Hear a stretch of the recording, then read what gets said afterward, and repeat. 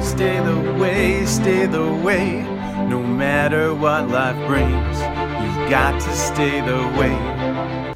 Bless the Lord! What a glorious day to get to share Proverbs with you. Today is the 7th of November, and so if you want to, you can certainly join me by turning to Proverbs chapter 7 in your Bible, and let's pray and ask God to bless our time together, which is simply talking to God that He might be with us and honor our time with Him. In response, right, we're praying, we're asking, we're talking, having a conversation with God for help, for guidance through the day. So, Father, thank you for your word. Thank you that you give us this beautiful passage in chapter 7 to warn us of sin, to show us that the cost of sin is great, even unto death, even unto eternal separation. And I pray, Lord, that this would be a glorious time for us to think and reflect on and focus on those things which draw us away from you and those things which draw us to you. I want to be drawn to you for your glory. In Jesus' name, amen.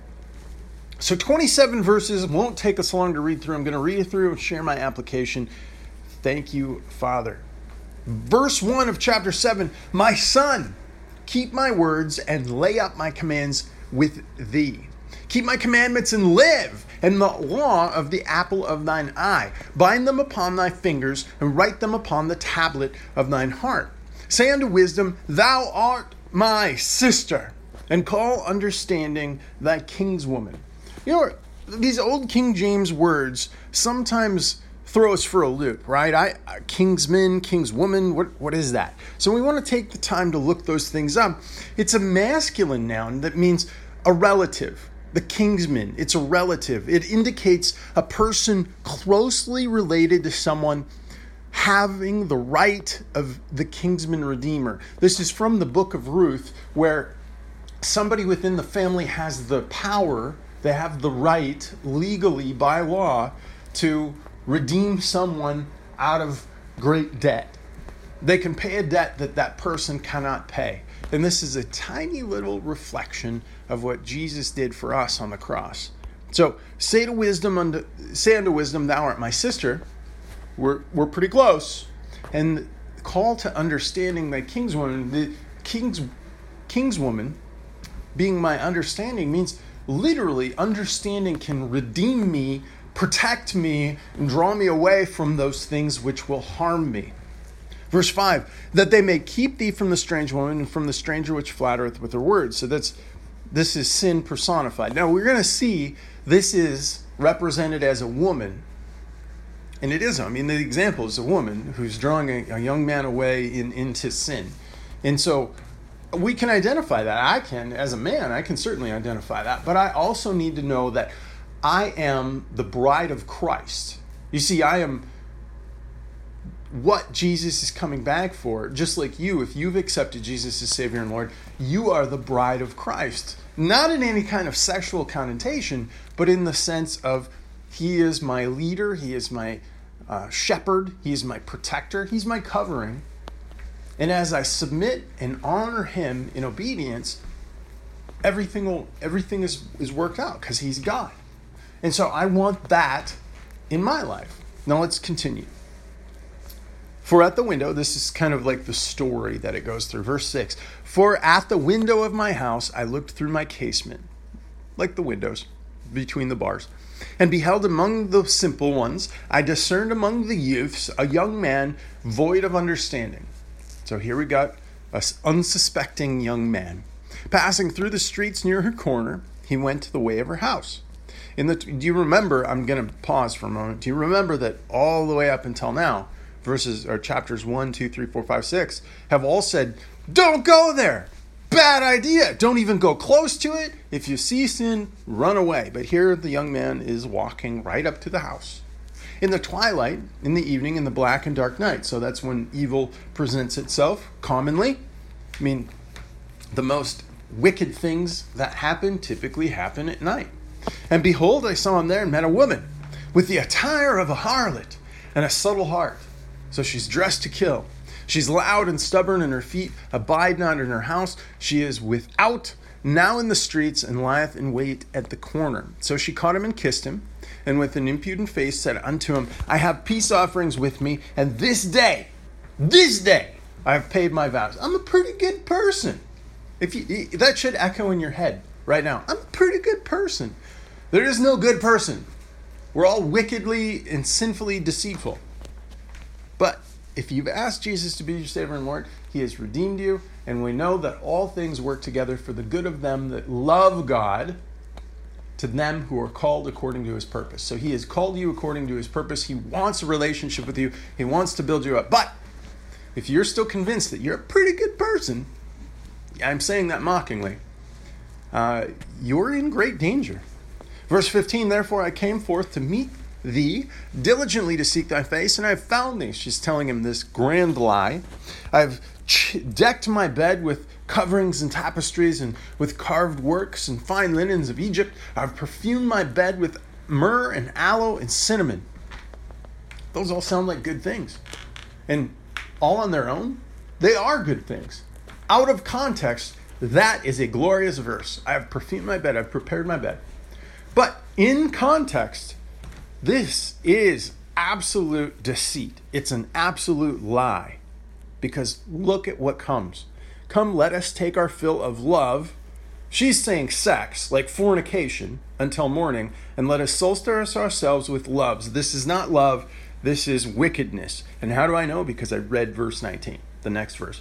For the good man, that's her husband, is not at home. And he's gone on a long journey. He hath taken a bag of money with him, and will come home on the appointed day. And with her much fair speech, she caused him to yield. So he didn't have any discernment. He thought, hey, it seems like a pretty good idea. She caused him to yield. She, with her flattering of her lips, she forced him. Right? She intrigued him. Hey, look at all these cool things I've got for you. And he goeth after her straight away. Right away, as an ox goeth to slaughter. So an ox doesn't know that it's going to slaughter. It just trots right on in and then gets destroyed. As a fool goes to the correction of the stocks, till the dart struck through his liver. You must understand that the liver is the largest internal organ in your body. And the moment that the liver is destroyed, game over. Right? I mean, unless you're a human and they hook you up for... No, actually, without a liver, you die. That's it. Without a kidney, you can go on dialysis and live miserably for a few years.